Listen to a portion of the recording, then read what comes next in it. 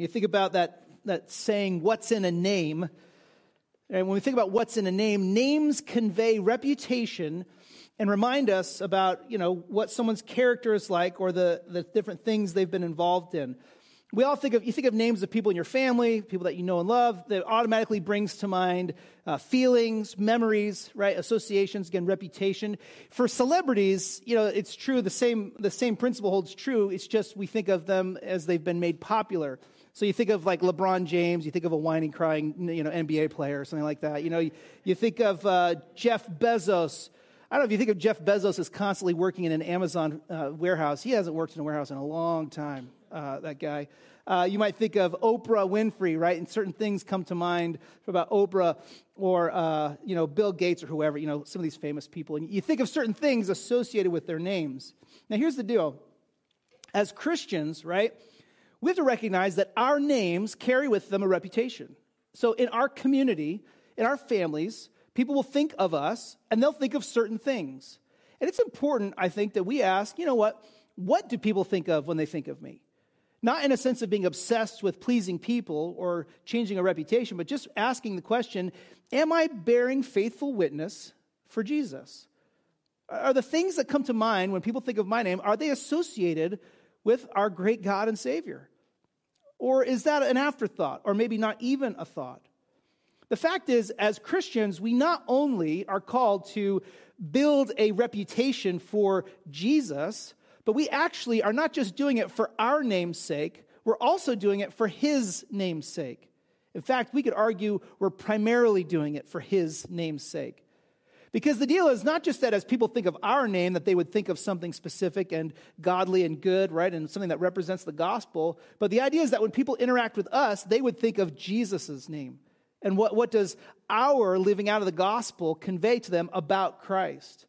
This idea of living for the sake of the name, it's a calling in every aspect of our daily decision making. So we want to ask the question, as we just get into 3 John this morning, how am I doing living for the sake of the name? How am I doing living for the sake of Jesus? Where is my decision making honoring Christ, and where may it be falling short? And as we unpack 3 John, I think we're going to see several ways specifically that we are called to live for the sake of the name. So if you have your Bibles there, we're going to focus in on verse 1 in 3 John. And in verse 1, this is what we read. The elder, to my dear friend Gaius, whom I love in the truth. The elder, we're supposed to know who that is, and the elder also wrote 2 John, and we also think it's the same person that wrote 1 John, which is the Apostle John from the New Testament. So we have the Apostle John writing here with his status as apostle and elder, right, to the church at large, specifically, though, to this guy Gaius. And there are several Gaiuses mentioned in the New Testament. We don't know which one it is. So Gaius was a super common name. It was the John of the first century Roman Empire. So we just, Gaius somewhere, right? Probably John's writing from Ephesus. Possibly this church is in the area of Ephesus or somewhere in what we call modern-day Turkey. But one way or another, he's writing to this guy Gaius. But notice how he says, whom I love in the truth.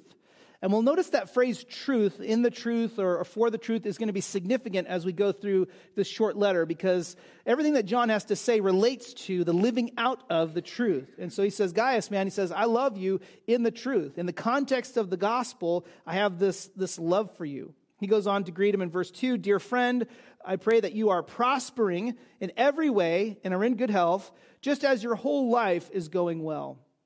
Probably there, John is focusing on not just his physical well-being, but his spiritual well-being as well. And it's just a general, statement of, hey man, I hope you're doing well physically, and I hope you're doing well spiritually. So that's just kind of a standard greeting, but it certainly includes his concern for spiritual growth. But watch verse 3. He says, for I was very glad when fellow believers came and testified to your fidelity, what?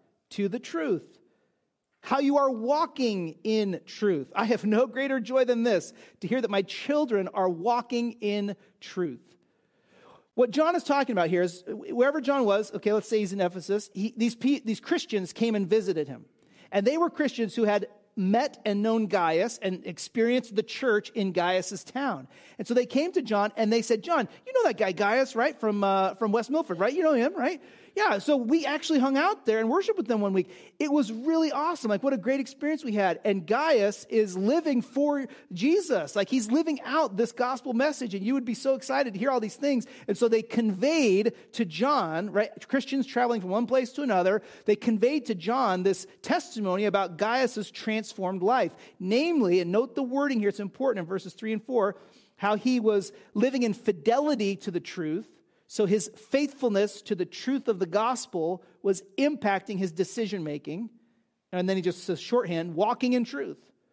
So walking in truth means just that. Walking is a different way of talking about all our daily things that we're about. So all the places we're going, the stuff we're saying, the things we're doing. He says, Gaius is walking, living his life in light of the truth that Jesus, the eternal second person of the Trinity, the Son of God, the Son of Man, died for our sins and rose from the dead. And so he's living in light of that truth, and that's impacted how he acts in the marketplace, and how he deals with his family, and how he relates to other people in the church, and how he relates to other unbelievers in the neighborhood. All of that, right? So he says, man, he's walking in the truth. And John says, you know what? I got that message, and I have no greater joy than to hear any time than one of my children, meaning one of those who has come to faith under his ministry, right, is walking in the truth. He goes on, though, in verse 5 to then really kind of dial in on what is important and he wants to emphasize with Gaius. He says, dear friend, you are acting faithfully in whatever you do for the brothers and sisters, especially when they are strangers. They have testified to your love before the church. You will do well to send them on their journey in a manner worthy of God, since they set out for the sake of the name, accepting nothing from pagans. Therefore, we ought to support such people so that we can be co-workers with the truth. So if you just pause there at verse 8, John kind of, gives us a sneak peek behind the curtain, so to speak, as to how things were happening there in the early days of the advancement of the gospel in the church. He says in verse 5, whatever you do for these other Christians, this is a good thing. Like when you're providing for them and ministering to them and praying for them and all of that, this is all good, especially when they are strangers. So in theory, what was happening was this. Again, Gaius is in the ancient Asia Minor town of West Milford, and these believers would come in, and he wouldn't know them. They would come in, and they would be like, we're followers of Jesus. Hey, are there any followers of Jesus in this town? And they're like, yeah, actually they are, and they meet over there, and so then they were connected with Gaius. So then he met them, and what he did was, well, he loved them, and these individuals experienced that love in the valuing that Gaius gave them as individuals, showed hospitality, prayed for them, cared for them, gave them a place to stay. And in the first century, it wasn't like you had a Holiday Inn Express in every town. So to find friendly lodging, they would need to stay with Christians, and they welcomed them, obviously, and then sent them along on their way, right? So in all this, these folks testified that Gaius had done well by treating them like brothers and sisters, even though he didn't even know them. It's interesting. He goes on to say, you will do well to send them on their journey in a manner worthy of God. So apparently, like these folks that had already made it to John, there were more coming through. And John says to Gaius, do the same thing. Like, treat them well and send them on their way. How? In a manner worthy of God. Like, recognizing that Christians, right, on mission have and should have priority in our lives. That there's this priority to them. So you don't just send them off, like send them off with ample provision and with prayerful support, right? And understanding that they are loved and cared for. So there's emotional component here and a tangible component financially, all that. He says send them off in a manner worthy of God. And then it's interesting, in verse 7, he says why? He says why? Because they set out for the sake of the name. And there's our key phrase this morning. These people, whoever they had been transformed by the gospel, and they were on a part of the mission, which means they were going somewhere to support maybe they're going to visit another ministry, maybe they were going to try to evangelize and plant a church somewhere. We don't know, we have no idea what they were doing, but they were doing something for the sake of the name. Meaning the primary purpose of their journey, whatever it was to advance Jesus' kingdom cause. And so John says, Gaius, you've already done this, but man, keep doing it because this is what matters most. The mission here, it has an overarching emphasis in our lives as Christians. That we're always aware of, you know what? No matter what we're doing, where we are on the mission. The mission to make mature disciples of Jesus, to advance Jesus' kingdom. And so he says, since they set out for the sake of the name, and by the way, as a corollary of that they're on mission for Christ, they don't accept anything from pagans. What is that all about?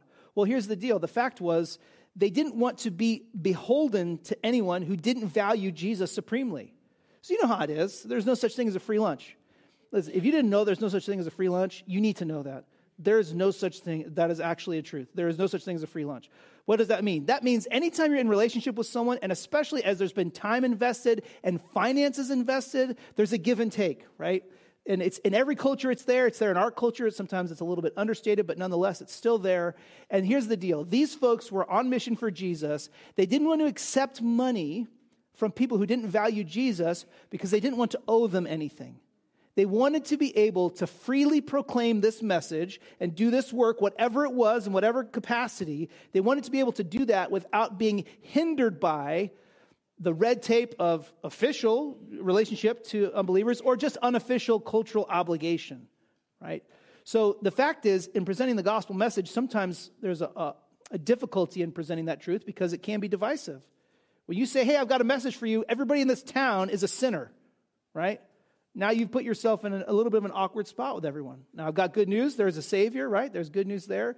But, there's a social dynamic that was involved. And he says, these folks, you did well to send off the other crew well taken care of, and you need to send these folks off well taken care of. Why? Because they're doing it for the sake of the name, and they don't need to be financially obligated to unbelievers, and that's their commitment. Finally, John just explicitly says it, and the first person plural in verse 8 lets us know that this is not just about Gaius, this is for all of us in the church.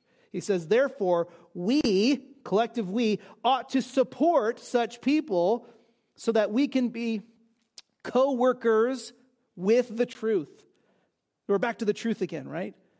John says, listen, we're all in this together. And this is why I love 3 John, because it just kind of lets you see, hey, you know what? No matter which part of the mission you're on and which role you're playing, we can clearly see here there was a stable community of believers in Gaius' town, and they're welcoming people in and then sending them out, right? So there's these people that are welcoming them in and sending them out, and there's people that are coming and going, and whichever group you're in, right, we together are called to be co-workers with the truth. What does that mean? That means we recognize we are all collectively on the mission together, and crucially, that our efforts are a function of the truth of the gospel. That we do this because God's word has transformed our lives, and that message needs to go forward. It needs to spread to others. And so, yes, we work together with them. In this case, sending people out is the challenge and the calling. He uses the word support. We ought to support such people. And that's really, what we're talking about. We're talking about what are the different ways we can do that. The first thing we learned this morning from 3 John overall is that as believers, we value the mission for the sake of the name. We're all on this same journey together as believers. And so we must value the mission for the sake of the name. The gospel, the truth here in John's shorthand, right? It changes our priorities. And so we think differently about people, about especially believers and those that are coming through and going on to do something specific for the advancement of the cause of the gospel. And by the way, there's such a variety of things that people can be involved in advancing the cause of the gospel. I just love getting those updates. Dave Flynn is hilarious. Dave, I love you, brother. Man, you're so excited for that grandbaby. That was so awesome. Dave and Liz, what do? Well, they run these training programs to help churches in Latin America equip people to go out on the mission. Their part of the mission is training and equipping other people to go out on the mission in a particular part of the world. It's just awesome what they're doing. It's just one little piece. But then we got the other update. And as we think about, help me with their names. I just lost it. Yeah, the Pickens working in Colombia. So in this case, what are the Pickens doing? They're doing the hard work of Bible translation, which is studying Greek and Hebrew, learning the language of the Chami and Taro people, and making that translation work, and editing and translation checking, and it is a long process, painstaking. You have to live with those people, know their culture, right? Get to know their language, teach them to read their own language, get all that translation work back tested. All that requires computers nowadays, computers and printing and all these things, communication, travel, all of that. All that effort, it's a part of the mission, right? It's a different subset. And there are other folks that we support doing other things, specifically church planning, pastoral training, just general missions of going to community and blessing that community with doing a good deed in the name of Jesus to facilitate the spreading of the gospel. I mean, there's so many different ways this happens, but no matter what, we collectively, right, we are on mission for the sake of the name. It's for Jesus' name's sake that these people were coming and going. And John says to Gaius, don't miss it, man. You've done right in valuing those people and keep doing it. Don't take your eye off the ball. Keep supporting these kinds of people. What did that mean for Gaius? It meant housing them, no doubt. It meant taking them out to eat and relating with them, spending time getting to know what's going on with them, praying for them, worshiping with them, no doubt financially providing for them as they then went off, right? That's kind of the short version of probably what was involved with Gaius. John says, we're all in it. We're all in it. We all got to value the mission for the sake of the name. And we can ask the first question, maybe, is, well, do we value the mission at all? Have we been transformed by the truth? I love how John just calls it the truth, because like you know what I'm talking about. You know, that's like apostolic shorthand. Like, I don't have to go into the whole thing again, do I? Right? Like, we know we've treasured this message of Jesus and his mission to rescue sinners and how it transforms everything about our lives. That's the truth, right? And so this content of teaching, this proclamation about Jesus, right, that we can write down and summarize and share, like that truth, though, it transforms our perspective. And he says, it brings me joy whenever I hear of my children walking in the truth. And you might just ask, is that me? Am I walking in the truth? Am I valuing the mission above all else? And it doesn't necessarily mean changing your circumstances. So you have a role in your family, you're in school, you're at work, right? Whatever position you have. And every day you're making decisions on what to do and how to do it and what to say and how to say it and all of that. And there's a question, wait a minute. Do I understand that every day I'm called to walk in light of the truth that Jesus died for my sins and rose from the dead? And he has rescued me.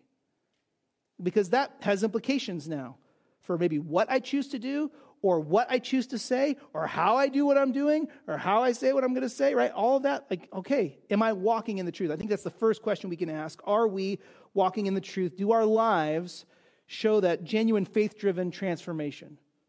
Where it's like, we have believed the truth and man, I am different now. I value things differently now. As Jesse read from 1 Peter, it's like there's this recognition that we must be distinct from the world. We no longer are into certain things that we were into. We no longer speak in certain ways that we used to speak. We are holy because he is holy, right? That's our calling. Additionally, we can see clearly here, especially in verses 6 through 8, this calling to support the mission. And I like that word support. We'll just run with that. So we support other Christians for the sake of the name. So it's the same deal, right? Here we are, followers of Jesus, but we have an opportunity as followers of Jesus to invest in, right, others who are specifically doing certain things to advance the gospel. They may be strangers to us. Notice that was explicitly an issue here with Gaius, that, yeah, you might not even know these people. But John says, you welcomed them in, you did a good thing, keep doing that, right? Send them off well provisioned in a manner worthy of God. So what do? We support other Christians for the sake of the name. We could highlight some of those specifics we already mentioned. The first would be prayer.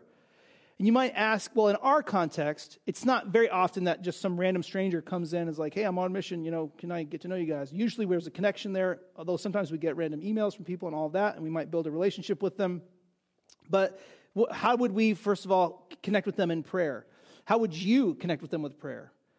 Well, on one hand, we can pay attention when we're doing updates, right? So, and I should have told you that ahead of time. I blame myself. So maybe we'll watch the videos again. But, sometimes just pay attention when there's updates and say, okay, this is different ways I can pray. We usually have once a month an update from a missionary in our bulletin article. So there's a specific, lengthy update from one of our missionaries saying, this is what's going on. These are specific ways you can pray, okay?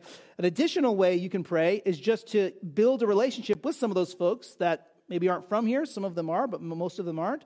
And they're on mission, and we're engaged with them in relationship. And so you can say, you know what? I want to build a relationship with them. I mean, it was interesting. Even I think Dave mentioned just email him directly, and he can get you their updates. You can get it like straight from them, and you can be praying for them and how the gospel is advancing. You can also just pray in light of general circumstances. And often we do that on Wednesday night prayer time where we recognize, you know what, there's a particular part of the world that's going through a really hard time right now. We might pray, for example, for India right now as they're kind of still really slugging it out with a really tough battle with coronavirus. There's an opportunity there for the gospel, but there's also a great challenge for the church. And so we can pray for Christians in India and those on mission in India to advance the cause of the gospel and for God to provide for them in that sense. So, you can just kind of pray through current events. There's a lot of different ways, right? But just to say, you know what? As a Christian, this is like not an optional part of the calling, that I'm called to be on mission for the sake of the name. And I'm called to be supportive of other Christians who are making special sacrifices for the sake of the name. Okay, so prayer is one way. Secondly, relationship. There's an emphasis here with Gaius on welcoming these people in and supporting them. And that definitely included relational investment. So anytime, right, we spend time with people, there's an expenditure of energy, right, and just of kind of emotion, right, where we get to know them, we share stories, we listen to stories, like all that just requires, it's just work. And it's good work. And for some of us, it's easier than others, okay, you know who you are, right? But the fact is, we're all called to this. And so we can't all relate to everyone, right, in the same level of depth. But man, we are called all to say, you know what, as I have opportunity, I need to be supportive of those serving in special ways to advance the cause of the gospel. I need to invest in them. It's worth it for me to have them over. It's worth it for me to spend time taking them out to eat and getting to know more of what's going on. It's worth it for me to build a relationship with them and to show genuine love and care and to have intentional conversation and not just constantly be thinking about something else, but to say, you know what is really going on in your ministry and what are ways that I can be supportive of that? We need that. We have a team of folks here at our church, the missions team, and they do just that. They intentionally say, we are going to work hard at building relationships with our missionaries. You might think, Pastor Ryan, I would love to do that. We would love to have you on that team and have you help to do that. But it's not limited to that team, obviously. So you're going to have an opportunity to invest in the gospel beyond just the formal service like on the missions team or something like that. A third way we can support other Christians for the sake of the name would, of course, be financially. And that was a part of the conversation here between John and Gaius that, he says the whole church needs to know this. We support them and send them out well-provisioned, like in a manner worthy of God. I read in that well-provisioned for the sake of the gospel. So how do we do that? Well, obviously as a church, we dedicate a big chunk of our budget every year to supporting a certain group of missionaries, right? Those that are on mission in particular places doing particular things. A couple of those we've talked about already this morning. But in addition to that, so your regular giving to the church, part of that is prioritized for the advancement of the gospel worldwide. So stay good on your regular giving. But in addition to that, there's no reason why you can't, above and beyond, go ahead and support those missionaries additionally, individually, or support other folks on mission individually. Lindsay and I have folks that we have relationships with for decades now that we support personally, and they're not necessarily connected to Green Pond, but they're connected to the body of Christ. And so we personally support them. So it's like something that we have chosen to do as a family. In other circumstances, you might hear about a one-time need that a missionary has. Could be one of ours or someone else. And you can say, you know what? I can bless this person and their advancement of the gospel. I can send them out in a manner worthy of God by helping to meet maybe a one-time need that I've heard of. There are all kinds of ways you can do this, okay? We're going to talk more about personal involvement with them in a minute. But the fact is, at the bare minimum, prayer, relationship, and financial support are the essentials. This is the bare essentials for supporting other Christians for the sake of the name. And here's the big deal this morning. We're all called to this. We're all called to this in one way or another. So you might just ask, wow, how can I get better in that? How can I grow in praying for missionaries? How can I grow in building relationships with those who are serving to advance the cause of the gospel? How can I grow in my financial commitment to the advancement of the gospel? The truth is, what he just described, what John just described with Gaius, this is not easy. Watch verse 9. Watch what happens. He says, I wrote something to the church, but Diotrephes, who loves to have first place among them, does not receive our authority. We got a problem. We got this guy, Diotrephes. You know Diotrephes, right? He loves to have first place among them. This guy was power hungry.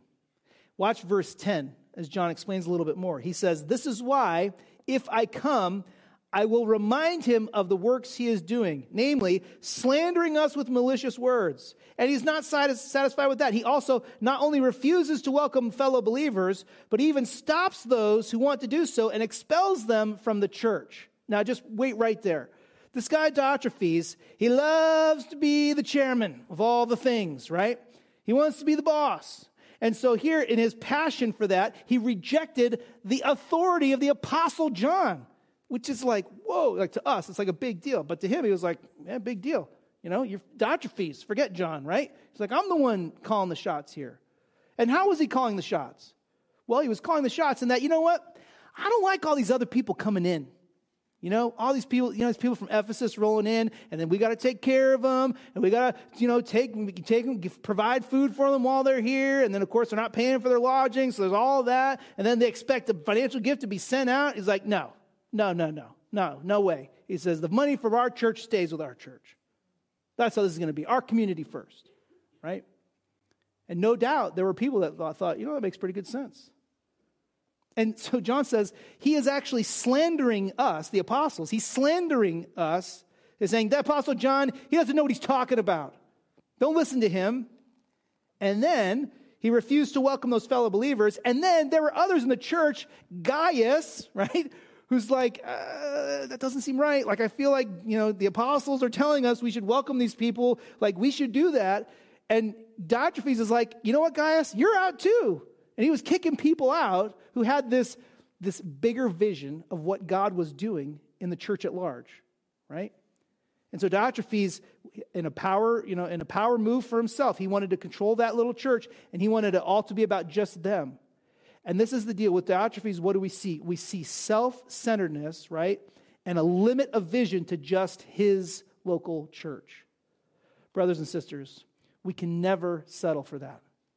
We can never settle for allowing self-centeredness to hinder our vision of the greater work of God in our part of the world and in the world. We just have to recognize that it will always be a challenge. In this case, we show hospitality for the sake of the name. And that word hospitality, it's the best we can do because of the welcoming and sending out. But understand that that's shorthand for a lot more than just letting people stay, okay? It's shorthand for a lot more than just sharing a meal with someone. We show hospitality for the sake of the name, meaning we embrace the bigger picture, right, and the importance of the mission at large as a part of our ministry focus. So what we must never do, in light of these two verses in 3 John, is accept or even advance a green pond only mentality. We just can't do it. There's too much at stake, right? And when we do that, what have we done? We've shifted the focus right to ourselves and off of the name of our Savior. We've taken the focus off of Jesus and we put it on ourselves. And don't get me wrong. I mean, I love Green Pond Bible Chapel. This is a great church. I'd go here if I didn't even work here, honestly. Like, that's the truth. But here's the deal. Like, the fact of the matter is, God is doing so much beyond Green Pond Bible Chapel. And we are a better church if we know that and value it. Now, thankfully, we have a history of valuing that, which is good. But just because we had a history of it doesn't mean we'll keep on with it. So there's a caution here. We must show hospitality, meaning welcome and embrace the work of God beyond our walls, right? We must do that for the sake of the name. Sinclair Ferguson said it this way. This is, I think, a great way to say it. He said, if Christ is not ashamed to indwell them, whoever they are, right? If Christ is not ashamed to indwell them, I will not be so to embrace them. If Christ is not ashamed to see his word advance in a particular people group, ethnic group, socioeconomic class, nation, geopolitical group, whatever. He's like, if Christ is honored, right, and willing to advance his cause with those people, who am I to say no to them? I'm not going to say no to them. I'm going to open my arms to them and welcome them in and embrace them for the sake of the name. What's the primary barrier to this? It is self-centeredness. Because it's going to cost you to show hospitality like this in general, but specifically as individuals, it's going to cost us. It's going to cost you time and energy. So here's what you got to think. You got to think, okay, if it's going to cost me time and energy, what would I rather be doing? I'd rather be, well, for some of us, right, we struggle. I'd rather be watching something. I'd rather be going somewhere I want to go. I'd rather be doing this, doing that, right? All these other things I could be doing with my time and energy.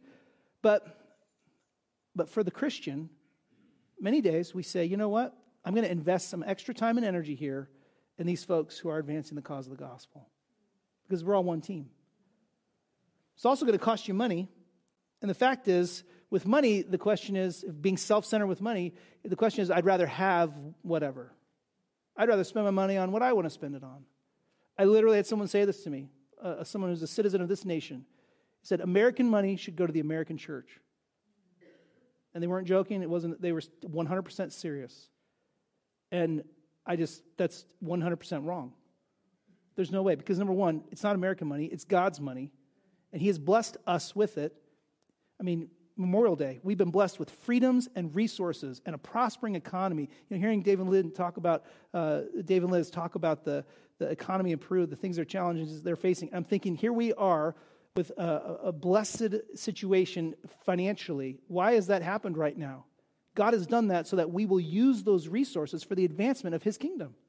Not only provide for ourselves, of course, but provide for ourselves and then take that next step and say, okay, now we've met our needs, let's meet their needs.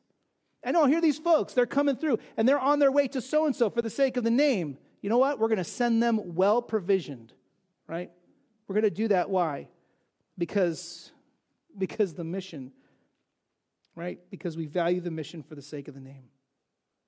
Now, the danger is to be like Diotrephes. Maybe not that extreme of the power-hungry person trying to control the church, but really it's just in selfishness, just not caring and not investing. And so there's a constant danger there in selfishness. But John goes on to point us to a positive example. Watch verse 11.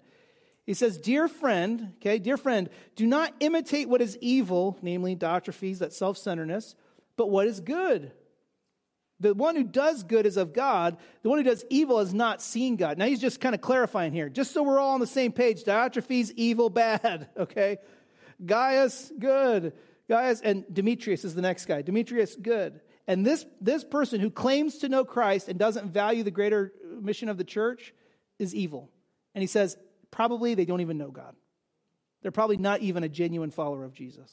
That's the line he draws in the sand there. He says, okay, that's not going to work. We want to do good. We want to imitate what is good. Notice how he says it in verse 12. He says, everyone speaks well of Demetrius, even the truth itself. Guess what? We're back to the truth again, right? He says, everyone speaks well of Demetrius, even the truth, the gospel, bears witness about him. Look at his example. And we also speak well of him, John says, and you know that our testimony is true. Who is Demetrius? We don't know. We don't know. But man, I like him. I like him. Maybe Demetrius was the one who delivered the letter. That's kind of my operating, theory that maybe Demetrius is the one who brought the letter. Or maybe John knew that Demetrius was going to be coming through, and therefore they were going to need to invest time and prayer, and support and finances in him. But he just says, let me just tell you, the truth testifies Demetrius is the real deal. So follow his example. Imitate what is good. Be supportive of that, right? That engagement with the mission. It's interesting. The truth itself testifies about Demetrius, and John's own testimony testifies. There's certainly a need to vet those that we would support in the ministry. We don't just accept strangers for strangers. We get all kinds of weird emails every week at the church about that. But here's the reality. We want to strategically invest in those who are trustworthy, who the truth validates. They're the real deal. They're preaching the true gospel, and there's evidence that they're legit. So we want to get behind them, and we want to be a part of that. And then it's interesting in verse 13, he says, I have many things to write to you, but I don't want to write to you with pen and ink. I hope to see you soon, and we will talk face to face. He's like, a lot of this it has to be done through relationship, right? Personally, face to face. I'm not going to make a mass joke. I was going to make a mass joke. I'm not going to make the mass joke, right? I hope to see you soon. We will talk face to face. And then verse 15, peace to you. The friends send you greetings. Greet the friends by name. So he offers them that standard greeting, peace to you, but then he notices, or he mentions about the friends. Who are the friends? These are other Christians that they knew that he knew. And so there's this connection. So he says, the friends send you greetings, the ones that are with John, maybe in Ephesus. And then, by the way, there are other friends there, Gaius, with you. Greet them by name as well. What does all this show us? It shows us that there's a lot more going on here. And I think, thirdly, here we learn in 3 John that we are called to imitate good for the sake of the name. Right? We're called to imitate good for the sake of the name, which means follow good examples, like Demetrius. This is all a function, once again, of the truth. And so in a faith-driven commitment to the truth of the gospel, we then follow the example of those who have gone before us. There's a physical presence focus here on doing good. Even just with John saying, I write to you more, but honestly, we need to do this face-to-face. Right? That there's a physical component in that. And finally, there's a recognition with the friends that we are a unified whole as the church. Believers scattered throughout different communities, even throughout time. They're the capital C church, right? People that God has called and who have repented of their sins and put their faith in Jesus. And so, yes, we are friends with them, meaning we are united in purpose because we are a part of this one body of Christ throughout time. Where does that leave us? Well, here's the reality. If you're going to imitate what is good, there's two sides of the coin in 3 John. The first side of the coin is obviously imitating the good in Gaius, which is to be welcoming of other believers who are on mission, to pray for them, to build relationships with them, and to send them on well-provisioned, right? So that's one component of it. We've already kind of covered those aspects. The second component, though, might be to imitate what is good in guys like Demetrius and others by doing what? By going for the sake of the name. By actually, when you have opportunity and time, to say, I'm going to serve the greater purpose of advancing the cause of the gospel. So that means, it might mean visiting others who are on mission to help them accomplish what's on mission. My brother-in-law, Chris, he's a computer nerd, and he makes great money being a computer nerd, okay? And I don't hold it against him. Don't get that wrong. But he had the opportunity once to go to France, not on sightseeing, but to go to France to visit with two particular missionaries that their church supports. And what was his job? To fix their computers. And some of you are going, praise the Lord, we need that, I need that gift. But there was an opportunity where he had a practical gift, and it's like, hey, this can be leveraged for the sake of the advancement of the gospel, right, in France. So, hey, let's go do it. And so he was able to take the time and do it. Not everybody can do that, but some of us can do that, can't we? Some of us have particular giftings that can be of use to the greater advancement of the cause of the kingdom. Don't settle for writing a check. Don't settle for writing an email. Maybe God is calling you to go and do the work face to face. You don't have to change everything about your life. It could just mean I dedicate some of my vacation time to that, okay? But imitating what is good, following others' examples, it might mean changing the circumstances of your life. Sometimes, just hear me out here, sometimes God calls particular people to give up their vocation and to take on a new vocation that is exclusively oriented towards advancing the gospel. Sometimes people decide, you know what? Bible translation is so important. I'm going to go to school to learn the linguistics on how to do Bible translation so that I can be prepared to go and live in a different place in a difficult context and help get the Bible translated into a language that somebody's never had it in before. And that takes years of dedication, education, right, fundraising, all of that to get there and to do the work and to get it done. Somebody decided to do that sitting at a church somewhere. And 10 years later, they were on the field. I can tell you about my friends, Dave and Stacy. They do it in Africa. And I'm just telling you, it's a wild ride with them, to walk with them through. Dave used to do the soundboard in the chapel at Master's College when we were doing chapel band. And he decided one day, I'm going to go do Bible translation. I wonder, is there someone here that God might stir to that level of investment in the kingdom? Anytime we talk about living for the sake of the name, we recognize there's all these different components, right? They're all important. They're all crucial to the advancement of the gospel. But for some of us, we need to make that decision to make a larger sacrifice. To say, you know what? God has put a burden in my heart for these people in this place in the world, or to use this skill set to advance the cause of the gospel in this part of the world, and I need to go. And when someone says, right, I need to go, we need to not say, oh, but we need you here. Right? Parents, I'm looking at you, right? I want you to stay here. I don't want my grandkids to be born in a different country. Right? That kind of stuff. We don't say that. Why? Because it's Diotrephes thinking. It's me first thinking. When someone says, I think I'm called to go and do this for the sake of the kingdom somewhere else, you know what we need to say? How can we help make it happen? How can we be a part? How can we pray with you for this? How can we support you in education or getting the missions organization or whatever you need for this? How can we financially get behind you to support this? How can we be involved in the advancement of the gospel for the sake of the name? Because not everybody can go, and we know that, but you know what? Some of us can go. And some of us need to go. So you might just ask the question this morning, is God calling you to that kind of involvement? God's calling all of us to involvement. But the question is, to what level, right? To what level of time can you invest in the actual spreading of the gospel? In Psalm 90, verse 10, John Piper makes a big deal.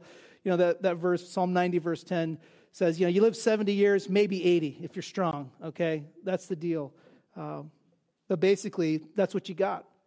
And Piper says, in this quote about Psalm 90, verse 10, he said, so straighten your back, open your eyes, brace your shoulders, and cry out, I will not waste it.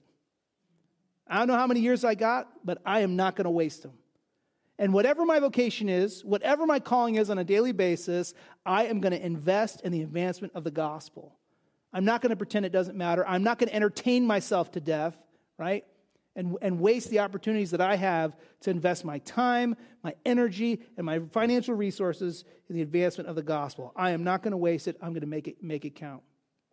I could tell you stories, right? I could tell you about Dave and Stacy. I could tell you about another couple we know, David and Heather. I could tell you about Eric and Heather. I could tell you about all these folks that we support as a church and the places they've gone in the Middle East. We've got missionaries serving in Africa. We've got missionaries serving in places that are so delicate we can't really talk about it. I could tell you about places, some of our missionaries serve in dangerous places like Orlando, which is really, you know, there's a lot there. Why do they serve in Orlando? Because that's where the headquarters is, and they're doing essential work. All right, Sam and Maureen are doing essential work for what? For the translation of the Bible across the world. And they do recruiting, and they help with tech issues. And they help orient new people that are coming on board to serve. So they got to go to Orlando to do that. So yeah, we support them. Or we support Doug and Charlotte, who helps lead SIM. We support, you know, there's all these different spots, right? I could tell you about Jim Elliot, a famous missionary that we know well, who gave his life in bringing the gospel to the Auca people group there in the Ecuadorian Amazon. You know about Jim Elliot, though? Elizabeth Elliot, his wife, had shared some of his journal entries after his death for the benefit of the church at large. You know, there was a day Jim Elliot decided that he was going to go on mission. He was going to do it vocationally. You know what happened? She quotes his journal. He said, well, basically, he was convinced by reading about another missionary, another Demetrius. He says, I see the value of Christian biography as I have been reading David Brainerd's diary much today. David Brainerd was a missionary who was kind of an understudy of Jonathan Edwards, okay? And he was a missionary where? In the unknown wilderness of New Jersey. David Brainerd preached the gospel to American Indians in New Jersey. Yeah, Native Americans. So he said, I've been reading Brainerd's diary much today. It stirs me up much to pray and wonder at my nonchalance. Well, I have not power from God. He's like, I'm feeling convicted that I'm just too casual about the mission. I'm just too nonchalant about it. He said, I've considered Hebrews 13:7 just now regarding the remembrance of certain ones, right, who spread the word of God. He said, consider the outcome of their lives and imitate their faith. Do what is good. What is good? That we would live and value the mission for the sake of the name. I don't know what God's called you to in it, but I know He's called all of us to it. And so let's do this. Let's say that we commit to be people who are going to be on mission all the time. It could be going somewhere far away. It could just be living differently at work, this week. But either way, we're going to do it for the sake of the name. And we're called to do it together. Would you pray with me, and we'll just ask God to help us. Lord, again, we pause this morning and we think about 3 John and just the dynamics here of your work in the Apostle John and in Gaius. And Lord, the negative example we see in Diotrephes. And Lord, even just reading between the lines, all the coming and going of the establishment of the church and the advancement of your gospel. And Lord, we recognize that we're still in that process today of the coming and going. And so we ask that you would help us in whatever circumstance we are to value your kingdom and your mission, to do it for the sake of your name, for your glory. Lord, we thank you for providing for us. We thank you that the gospel has ample witness in our culture. And we pray that as we have opportunity, we would invest our time and energy and money to see your word advance. Lord, help us to be sensitive to selfishness when we're thinking me first. Help us, Lord, to be, as a church community, as a whole, to be oriented towards the larger work of the gospel in our region and in the world. Lord, we thank you for that heritage that's been handed down to us, and we pray that you would help us to continue to imitate what is good. Lord, I pray that you would give us clarity for every person here. Lord, I pray that we would have clarity on what it looks like for us to be on mission. And Lord, for those that may need to go, we pray that you would equip us and provide for us. Give us the passion and the practical wisdom that we need to go to advance the cause of the gospel. Lord, in all of this, we know it's not about us getting glory, but it's about you showing your greatness, so that when the name of Jesus is mentioned, people think of this cause, the advancement of your word. Lord, help us to do just that now. We pray these things, Lord Jesus, in your name for your glory. Amen.